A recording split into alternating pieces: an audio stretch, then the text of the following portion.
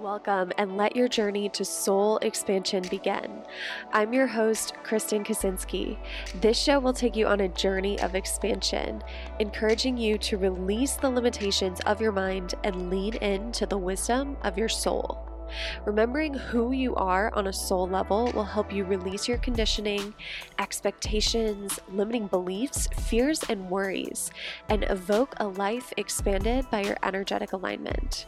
Whether you're an entrepreneur who wants to grow your income and impact, or someone who knows in your heart of hearts that you're made for more, this podcast will help you awaken the power that's already inside of you, allowing you to attract an easy flow of money, clients, opportunities, and fulfillment. In each episode, you'll learn something new, expand your consciousness, and you'll walk away with a glimpse of what's truly possible for you. If you're ready to follow your soul's calling and live a more expansive life, you're in the right place. Welcome, and let your journey to soul expansion begin. Hello and welcome back to the Soul Expansion Podcast. I'm Kristen Kaczynski, and I am joined here by someone who I am so excited to bring to you, Todd White, founder of Dry Farm Wines, which if you've been following me on social media at all, you know that I have been a longtime fan of the company. You know, my background in business before I got into spiritual business coaching was definitely in the health niche. And I've always been interested in optimizing my health. And one thing that's just so amazing about Dry Farm Wines is Todd has been able to produce a company that brings you the highest quality, cleanest, organic, even lab tested for purity wines that I think exist on the market today. So I've been a long-term customer. I've been, a Dry Farm Wines customer, I think for 3 years now. And it was pretty cool because you guys asked me to be a partner after I shared on social media about my love for this company. And he's just got an incredible story about how he started this business, and so much wisdom to share. So welcome, Todd. I'm so happy to have you here. Awesome. It's great to be here. It's going to be a little unpacking of soul expansion, conscious capitalism, why you should drink natural wine if you're going to drink. So just lots to talk about. Definitely. So something that I think is so interesting about your story as a business owner, and then I definitely want to talk more about the wine. So you started this company when you were in a negative net worth state, when you had this kind of like colossal business failure.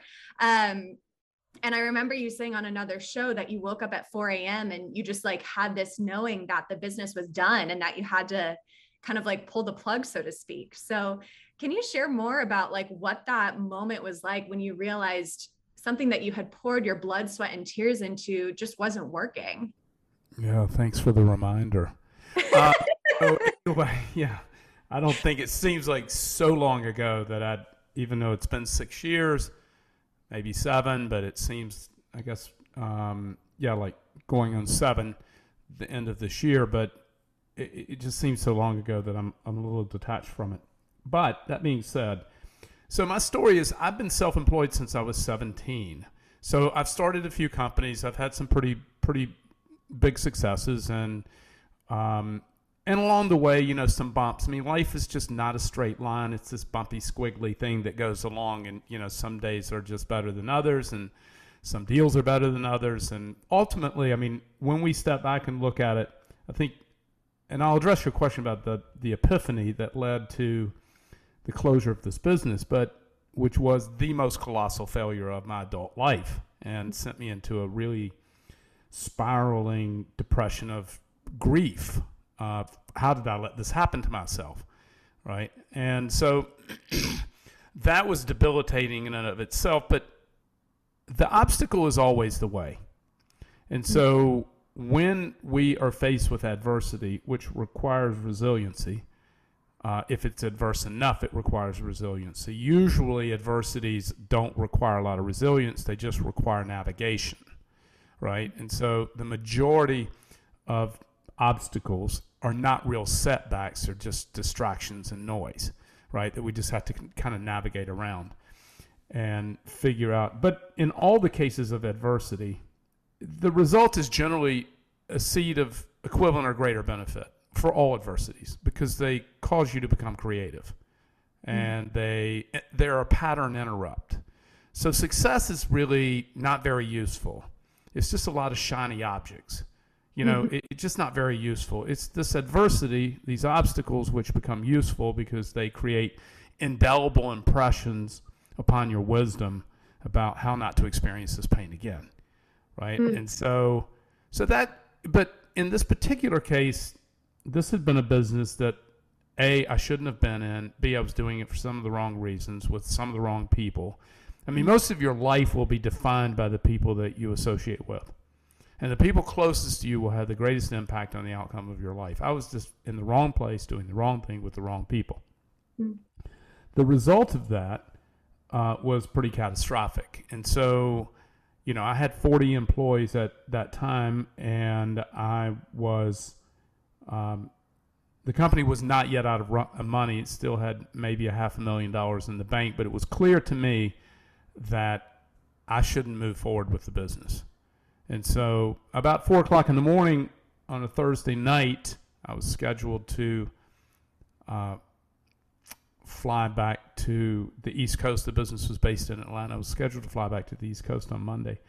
Thursday night, 4 in the morning, I just woke up like, boom, jumped out of the bed, and it was just like this epiphany, this is over, I'm done. And by the time I got there Monday, I had already laid off 40 people, given them all severance packages, paid all creditors and vendors, and wound the thing down in a very orderly fashion. What I was really committed to doing, and a lot of entrepreneurs don't know when to say no.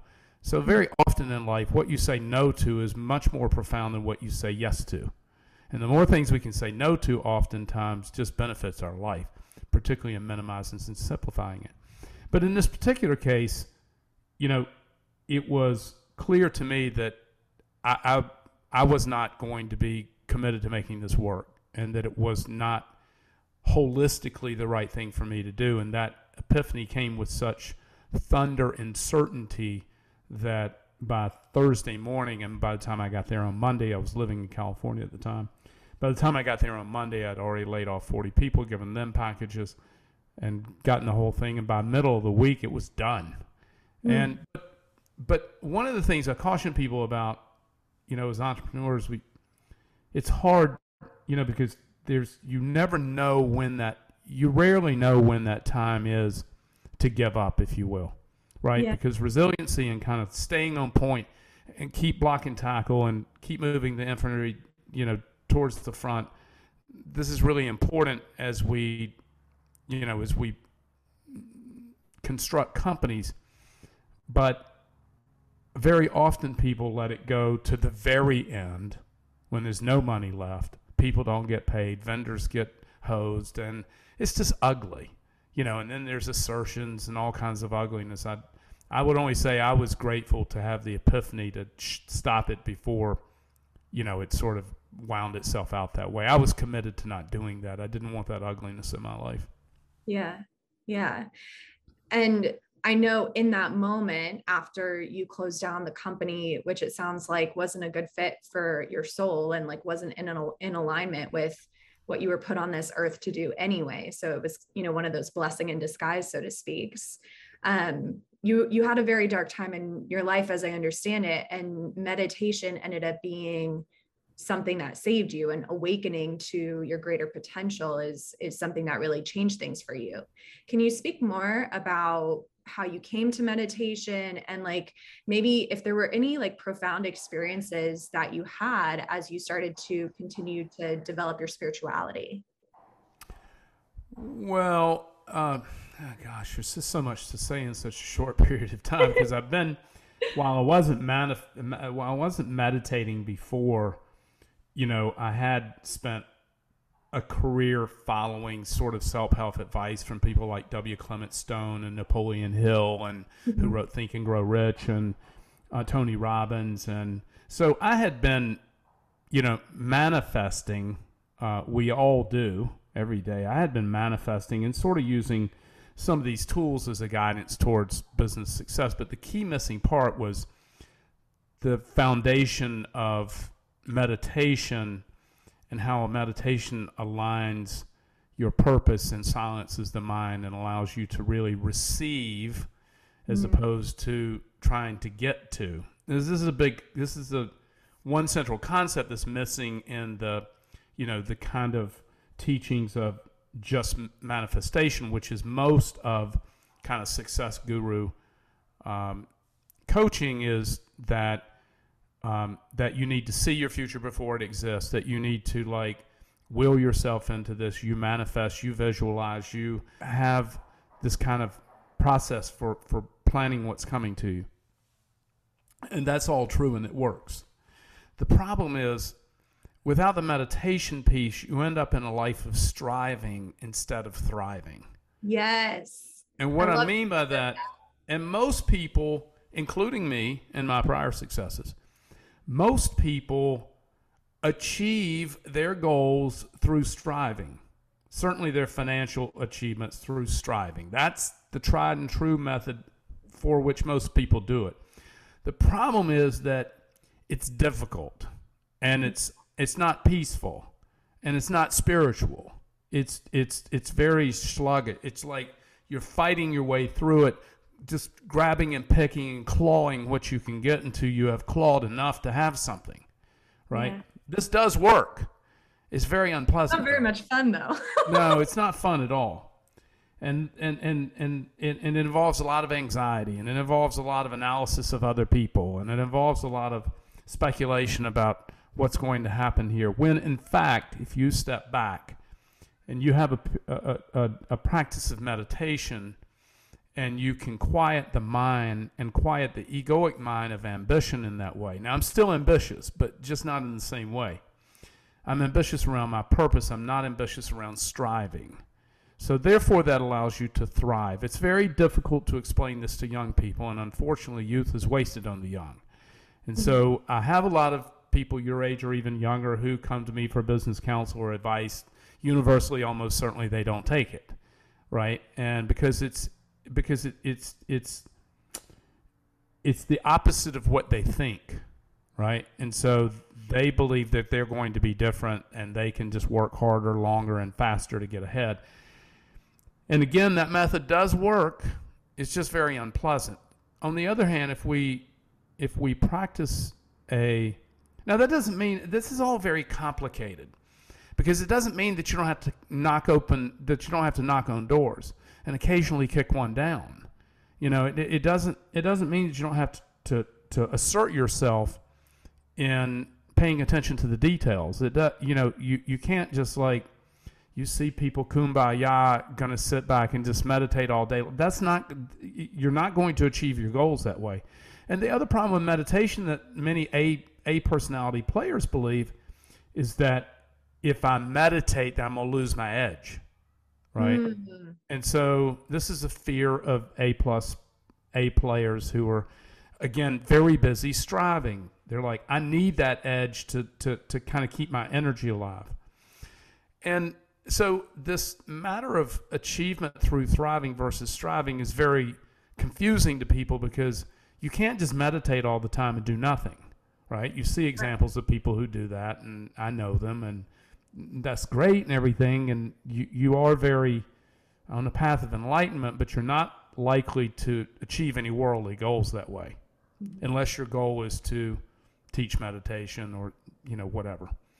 There are probably some very isolated examples of people who are able to prosper through this practice at that level, but it's not the norm. So everything's possible. But for most people, they need to keep going through these mechanisms of achievement, and which is block and tackle and doing a lot of small things right and paying attention to the details and differentiating yourself from the others, right? So in the very noisy field that we live in today, the very noisy world we live in today, differentiation, if you're selling something or trying to prosper from something, differentiation is critical. Differentiation comes from creativity. Creativity at its core point comes from a higher spiritual connection and meditation. Because once we remove this noise that is the trauma of thinking, which is what Tara Brach calls it, and I love her work, is the trauma of thinking. And trauma is damage, it's injury, right? And the injury that we cause ourselves from overthinking. And look, I'm not immune to it. I just had something happen yesterday that just got a bit in my trauma wheel for a minute. Yeah. Right. And a lot of this is in this particular case, and most of this is tied back to some kind of childhood trauma that we had. Right. And but it's also these traumas in our childhood that tend to make us super achievers as well. Right. So, I know your husband is a cardiac fellow. No doubt he's a high achiever. Mm-hmm. Right. And this no doubt came from something in his childhood that caused him to need to have this level of achievement. And so we could break down probably 5 different things it could have been, but they're fairly typical. But these traumas follow us throughout our life, and this trauma of thinking, very often, even if we're on a path of spiritual awakening, very often we can still get triggers that bring this trauma back to us. Yeah. I got triggered on one yesterday. I didn't experience it for long. I just had to step back away from it and remind myself that it doesn't really matter how this outcome comes about. Whatever happens will happen, and it'll be fine, right? And so, because as an adult, when you look back across your life, we were just talking about this at my company the other day. When you look back across your life, even if you're not as old as me, even if you're like 30 and you look about, the things you thought were important 5 years ago, or the people that you were closely associated with 5 years ago, most of them are not there anymore. Mm-hmm. And most of the belief systems that you had 5 or 10 years ago have evolved. And the things that you thought were really important at that time are really like terrible things that were happening really have no meaning on today's existence, right? Mm-hmm. And you look back, I think, across my career and across my life, all the things that seemed very monumentally important at the time, looking back now, really didn't mean much. Yeah. They mean a lot at the time, but with the passage of time, they mean less and less. And so, and I also think when you get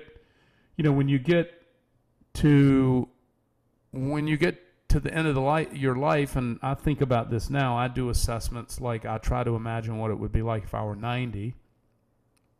And how would so I do a lot of life planning now looking backwards. So if I were there, I wouldn't have any regrets for anything I've done. I mean, I've done things that I wish hadn't happened, but nothing that I regret. Mm-hmm. What I think I may regret are the things that I didn't do. And so I'm very mindful of making sure I do the things that I think will be important to me when I get to the end of this journey, right? So, but I know that was a lot of different directions. Yeah.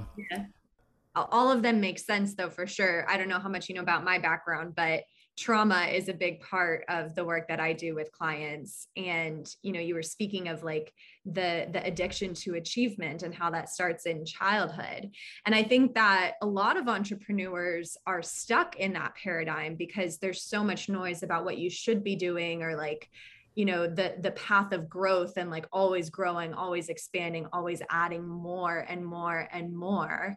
And of course we want growth, but there's almost like this fear of missing out if we actually are able to rest in the stability or rest in the present moment, that we're going to miss out on the growth. But it sounds like what you're saying, prosperity through thriving versus striving, that is part of the key, is being able to like find that abundance with where you're at right now and in the present moment, and not get stuck in the chase. Yeah, the chase is very seductive. But, for us, and look, we love growth. Let's be perfectly clear about it. But,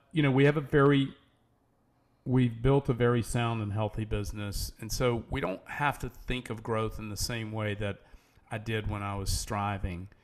Because we're thriving, if we're not growing, if we have bits and spurts, and at our size, you're not going to grow in, exactly the same exponential ways you do when you're smaller, because the ship's a lot bigger, and it just takes longer to turn it.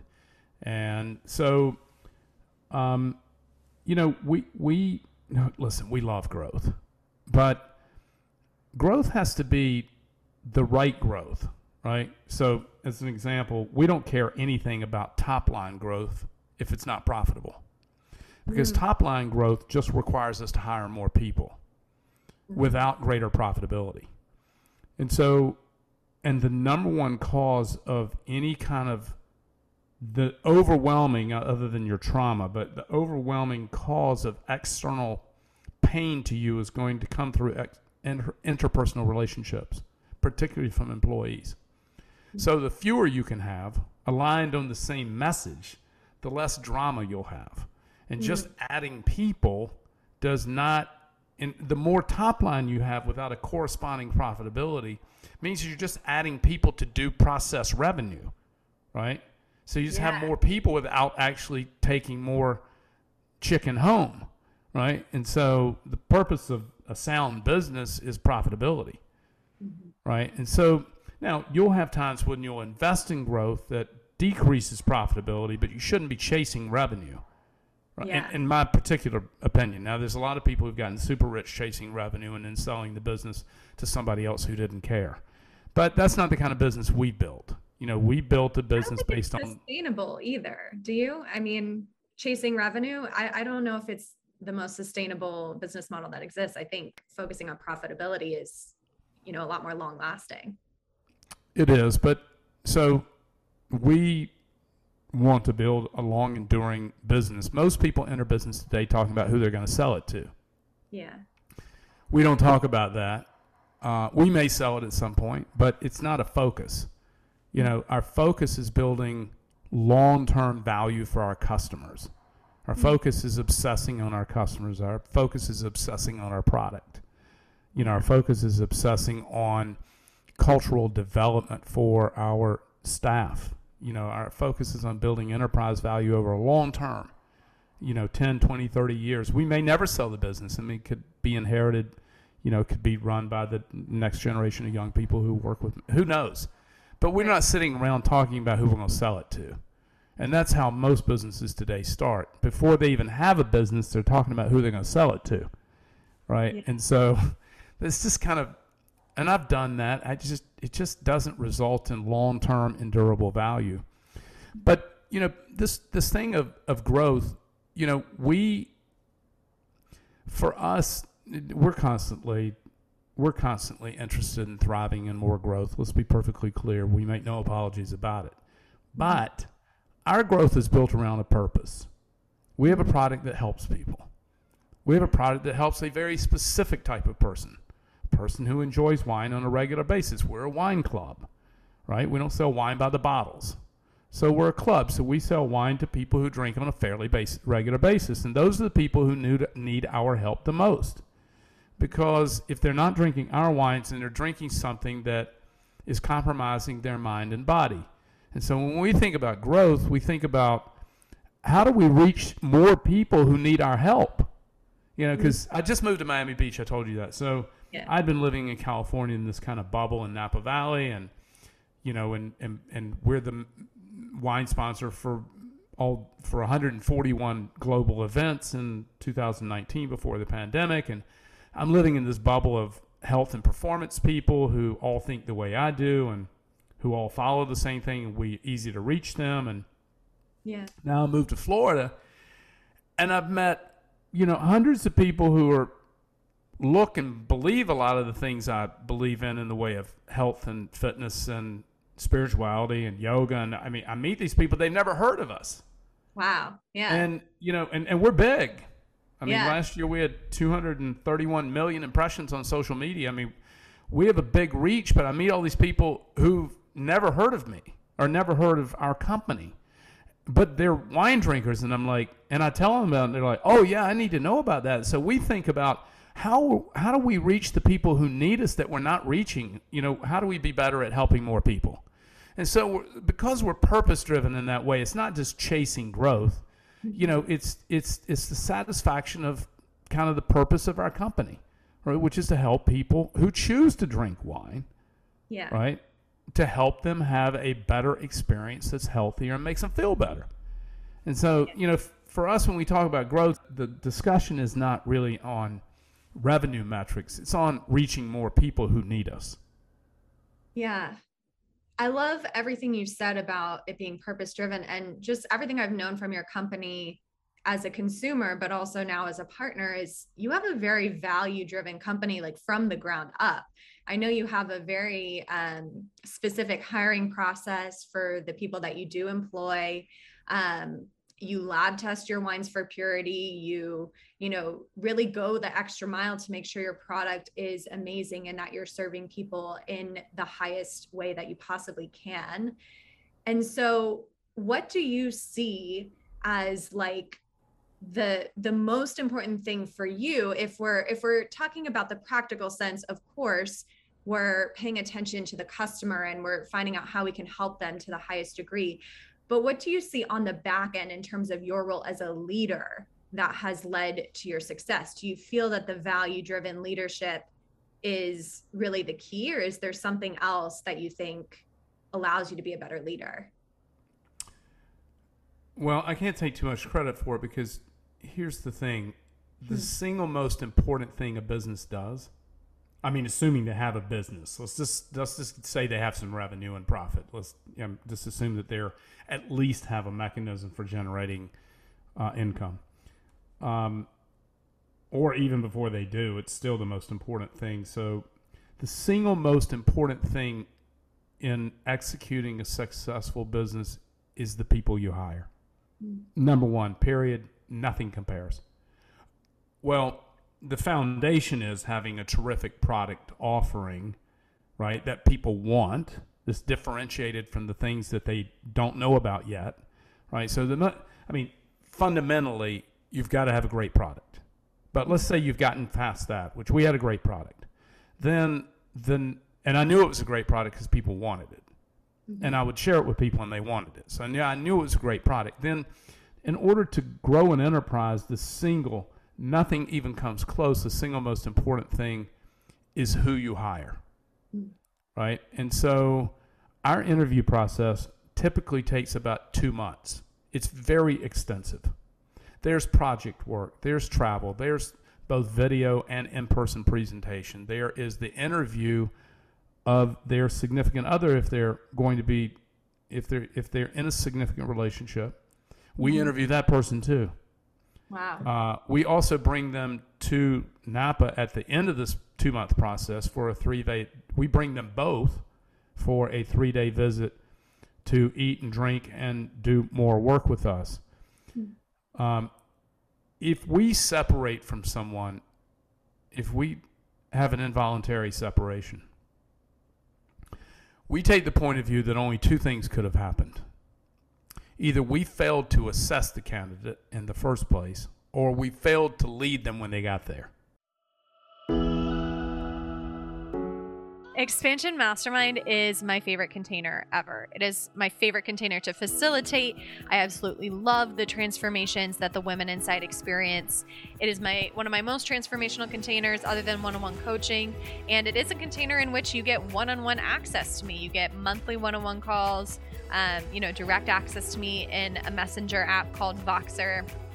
In case you can't tell, I do love the deeper inner work, and I do love being able to help women shift from doing to receive, or like the hustle mentality in business, to receiving just to receive just because you exist, receiving just because you're worthy of receiving money from your energy and not from, the exhausting launch strategies or whatever other bullshit you've been putting yourself through to build your business. So to answer your questions, yes, it's 100% possible to manifest clients and money in business. Yes, it's 100% possible for this to be your main strategy when it comes to growing your income. And yes, your life will change if you're willing to do the deeper inner work that we do in Expansion Mastermind to be able to embody and stabilize this and make it more consistent for you. So this mastermind is high touch. It's capped at 10 women. At the time I'm recording this, I don't know how many spots will be available because we are doing a pre-sale for this launch.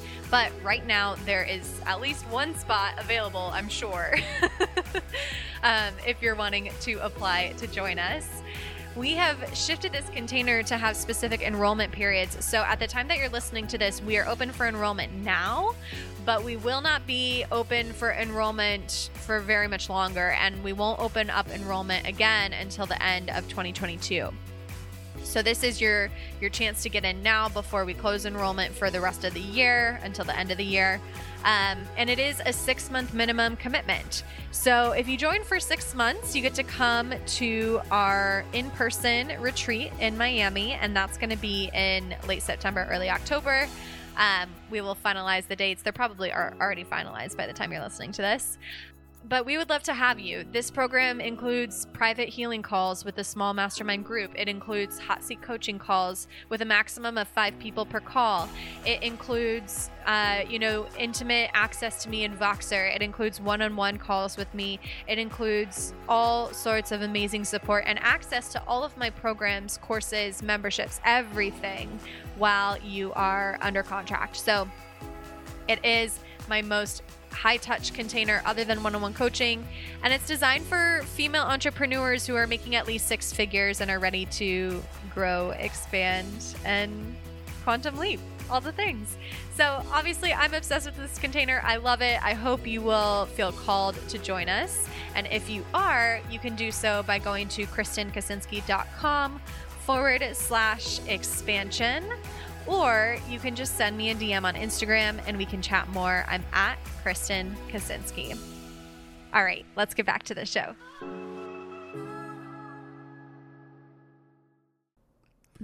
So number 2 almost never happens. But number 1 can happen because we just didn't get it right. We missed a flag, that we didn't see that.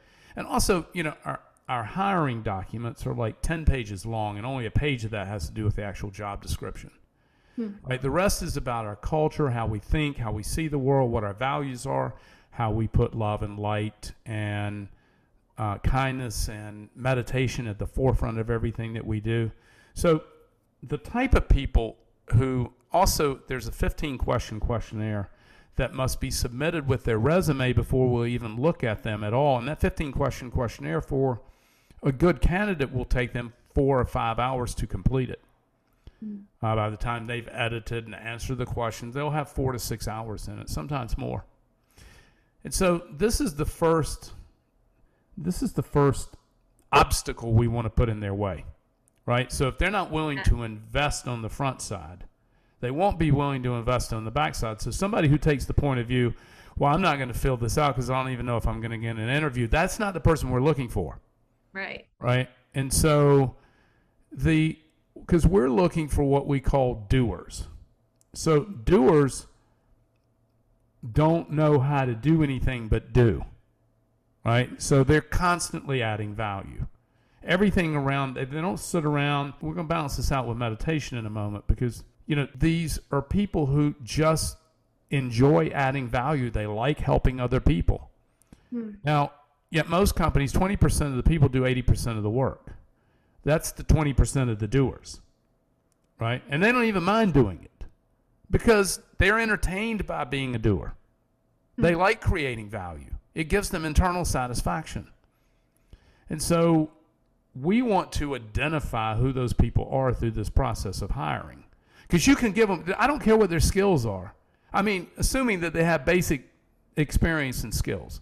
I don't care relative to, if they're great and they're the right people, I'll find a place for them, right? I'm more concerned about finding the right people than the exact skill sets. Now, there's some exceptions to that, of course, where highly technical things are concerned as an example. But generally speaking, if they have the right altitude about their attitude, right, and they're mindful and they want to create value, you don't have to really lead them. Basically, you guide them and you get out of their way. I love that. Yeah, because more often than not, where these people are concerned, management simply slows them down. Right? Because they're waiting to get the cue that it's okay to go ahead when they could have already been 10 steps ahead of the process without waiting.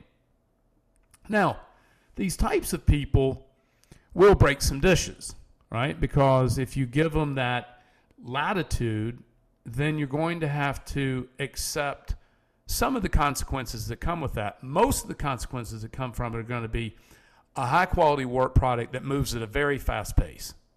Not a bad consequence.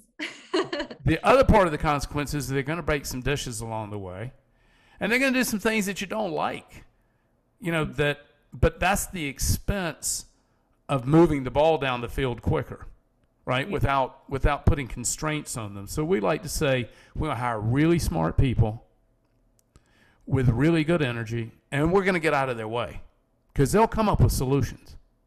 I love that. They like to solve problems. So hiring those people, and in the beginning, it's more difficult because you don't really have anything to offer them. That's the reason the spiritual journey is so important. It's because if you can find these people who are doers who want to kind of be in a certain type of environment and culture, they don't care about the money. They care more about being with their people. Yeah. And that makes it a lot easier because as a startup, unless you're willing to give a bunch of equity away, which we didn't, I've done that before. In my opinion, it doesn't work. Not for running the kind of business I want to run. And so you can't pay them a lot because very often you don't have any money. So you've got to attract them on some other basis. If you've got a very successful company with a lot of money and you can often dangle these big paychecks, then it gets easier to, particularly as you need more important talent, it gets easier to recruit those people. Right? So in the beginning, it's more, you have to be more clever about it. Mm-hmm. But the most important thing is understanding who you're hiring. If you don't assess them, if you don't see their skills in advance, giving them project work, we assign typically the same 2 or 3 projects to all candidates. They're thought projects, right? Doesn't matter what their relative experience is. So we have the basis, and one's a data project, so we get to see their analytical side. One is a creative project. We see how creative they are. Since we've given these projects to hundreds of people, we know what really great project work looks like, right? Mm-hmm. And so, and then, they're kind of their relationship with life, right? Again, because we have all this spiritual communication in our job posting, people already know what we're about, and they know if they don't fit it. Yeah. This posting went viral last year. One of our job postings went viral on Twitter, because somebody was saying, oh, these people are, too woo-woo, and, they have all these expectations and they're unrealistic. And it's like, well, not really. They're not unrealistic for the right person. Right. They may be unrealistic for those of you who don't fit what we're looking for. Right. And that's okay because we're not the right fit for everybody. We're not the right wine fit for everybody. Yeah. Right? We're the right wine fit for people who believe what we believe. And, if you try to be everything to everyone, you're going to be no one to anyone. Yeah. Right? And so it's really important to define your values. You know what ours are because you're a customer, a long-time customer. Define what your values are. Put that energy out into the law of the universe through the law of attraction. Put that energy out there. Your people will find you, right? And you don't need, we have a lot of customers, but, you need super fans, right? Particularly if you're selling a product like ours. But so our best customers are evangelists for us. They're out there telling our story for us for free, right? Because they believe in what we believe in, and they know that our commitment to our values is authentic because you can feel it. And that's so true and so important in business. And I think especially now after what we've been through with the pandemic, I think it's going to become increasingly important to really be a values first business. But I know you're short on time. So I just have one more question that's a little more fun for you that I would love to hear your perspective on. So, there's this spiritual concept that, we have to be pure and we have to be a certain way. And, I've seen people out there who are spiritual who don't necessarily drink wine. And obviously neither one of us believes that. So talk about like your view on balancing the human hedonism with the spiritual purity, and like just some of your thoughts on that. Well, I'm a mindful hedonist. I love pleasure of all kinds. And the greatest pleasure of all is health and vitality. Mm-hmm. So, first of all, we have to be healthy both spiritually, mentally, and physically in order to attain the highest level of pleasure. Because if we're not healthy, I love the proverb that, a person who is sick only has one wish. A person who's healthy has 1,000 wishes, right? And so at the foundation of hedonistic pleasure is health and wellness. That includes both mental, spiritual, and physical. And so, we have to keep harmony and balance. And this is not always going to be harmonious, and balance is not always going to take place. And when we talk about like work-life balance, we really see this as a circle, not a line. With a line, there's one tension against the other, always trying to keep the scale, right? Too much work, too much play, too much work, too much play. We like to see it as a circle where our values when we're working are aligned with our values when we're not working, right? And that the intersection between our work life and our friendship is in that circle. So, I love the people I work with. If I don't love the people I work with, I should change the people I work with, right? Yeah. And so this is, again, back why hiring is so important. But the other thing about the spiritual purity, we've got to keep this circle. We've got to keep this circle in flow. And so, again, back to people who have got to be super pure in their spirituality and it's their constant train of thought. Those people are not going to achieve goals in the same way that I want to, because they're out of sync in that circle. They're way too much over into their spiritual purity. Mm-hmm. And that's fine for them. Everybody's different. We all have different goals, but we have to keep, if we have ambition and we want to achieve goals and we want to make an impact in the world, then this is this very complicated balance between getting things done, paying attention to the details, differentiating yourself and being creative, and being disciplined, along with our spiritual foundation of thriving, right? And those can coexist quite successfully. It's just that we have to be mindful about letting all of them rise to the surface. So if one gets out of sync with the other, out of harmonious, if they get out of harmony, we think of conscious abundance is how we describe what we do. We have a consciousness about creating abundance, and that abundance can come in many forms. The abundance of love, the abundance of friendship, the abundance of achievement, the abundance of creating a difference in the world, an abundance of peace. If we're not at peace, then we're going to be at conflict. And that conflict could be external or internal, and normally most of it is internal. And so when that conflict, this is really important in the collection of conscious abundance. When the conflict, which is almost always fear-based, it's anxiety of the future generally, can be regrets of the past, but most of it's anxiety of the future, where we're speculating about things that we really don't have enough knowledge to speculate about. We're worried about them because we're wired to be uncomfortable with uncertainty. We want to know the answer. We don't care whether it's good or bad. We just can't live in this zone of uncertainty. Yeah.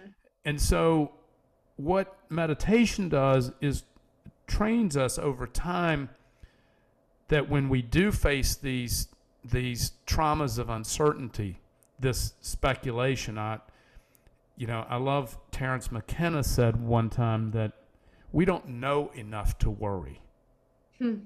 See, we just don't know enough, because all we're doing is speculating about something that we don't know anything about.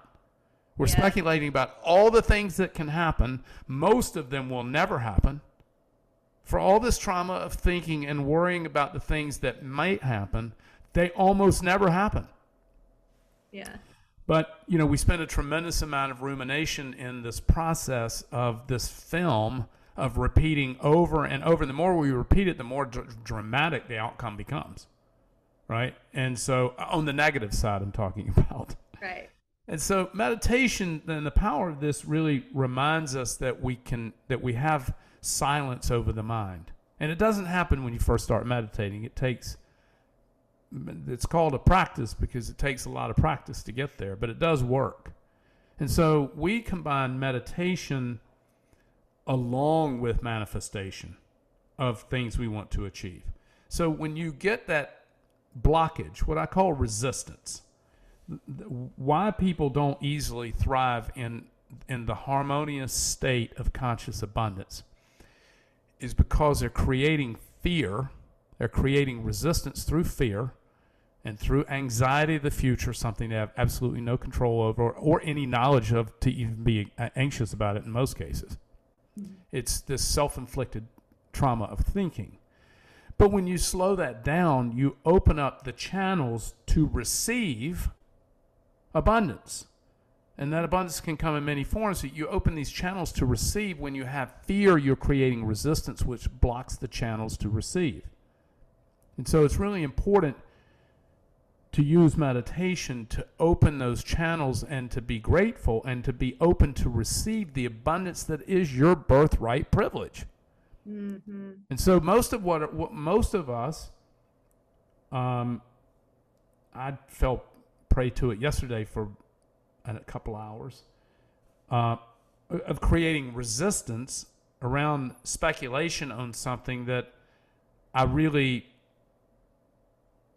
don't have adequate knowledge to speculate on what other people are doing, right? So it's just like you just have to let that go and release, and when you do, you get free of that resistance, and you're able to receive more energy.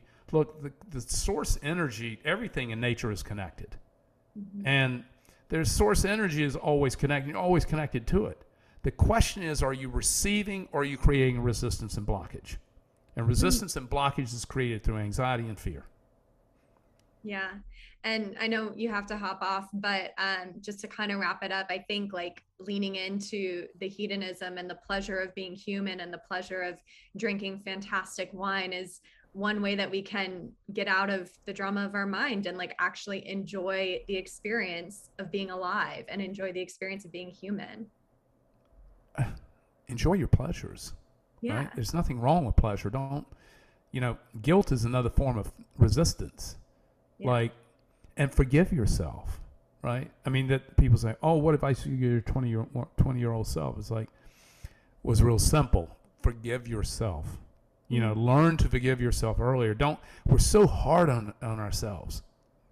We hold ourselves to a much higher standard than we would hold anybody else to in the mind. Mm-hmm. Right? We're constantly punishing ourselves for why we can't be better. We're comparing our inside to somebody else's perceived outside. This is very dangerous on social media. Yeah. People present this image as simply not accurate, right? And then we're like, well, why aren't we having that experience? Well, they're not either, right? Yeah. They're just doing a better job of creating the perception of it than you, right? And so, we've got to get out of our own way and release ourselves into the freedom of having pleasure. There's nothing wrong with pleasure.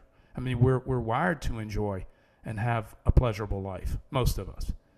And so, this allow yourself to receive these pleasures. There's nothing wrong with that. We don't have to be like creating, world change all the time. I mean, the Stoics certainly didn't. I mean, the Stoics were some of the great partiers of all time. So, it's just keeping that harmony where everything is just okay. right? My spirituality is enough. My achievement is enough. My love is enough. My friendship and my ability to, I'm just enough. And just knowing that you're enough is enough. Mm-hmm.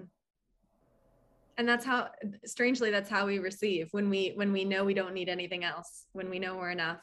That's when the resistance is clear. Yeah. That's when the blockage is cleared, we receive. Yeah. We don't have to do anything, actually. It'll come to us. That's the difference between striving and thriving. You don't have to go after it. It will come to you if you're ready to accept it. Now, that doesn't mean, I'm going to close out on this, it doesn't mean that you don't have to knock on the door. It doesn't mean that you don't have to go out there and put a little hustle on it sometimes. But generally speaking, if you're open to receive, it'll find you. Occasionally, you got to knock on the door, though. You can't, sit around and just wait on it to come to you. You have to go to it. Cave meditating. You got to come out. Right, you can't be in your cave meditating. Well, thank you so much, Todd. This was amazing. I appreciate your time, and I know you have to hop off. If you need to hop off early, feel free. I'm just going to wrap up the show. But thank you guys so much for tuning in to another episode of the Soul Expansion Podcast. Please give Dry Farm Wines and myself a shout out. I'm at Kristen Kaczynski. They're at Dry Farm Wines. And I hope you enjoyed this episode. If you did, please share it with a friend. And we have a special gift for you in the show notes. We are offering you a chance to get an extra bottle for a penny when you use my affiliate link. So check the show notes for that link, and I'll talk to you soon. Bye for now. Thank you for honoring your soul's calling today and taking the time to listen to this episode of the Soul Expansion Podcast. If you have a question you'd like featured or have a topic idea, I would love to hear from you. Find me on Instagram at Kristen Kaczynski and send me a DM with your request. Remember, you are a truly limitless being. The limits you see now are only an illusion. Whatever it is that you desire, that's already yours. It already exists in the universe here and now. You simply have to awaken to what you already have. And I hope this episode brought you a little closer to that truth. If you love this episode and would like to give from your heart in appreciation, please take a few moments to screenshot it and tag me in your stories on Instagram, or write a brief review on your favorite podcast platform. Your voice truly matters, and your feedback helps to spread abundant expansion to a broader audience. And what a gift that is, right? Just think about how much abundance will come back to you if you help a friend experience their own soul expansion. And with that, I just want to say thank you for being you. Thank you for being here. Thank you so much for listening. And until next time, I'm Kristen Kaczynski, and I love you.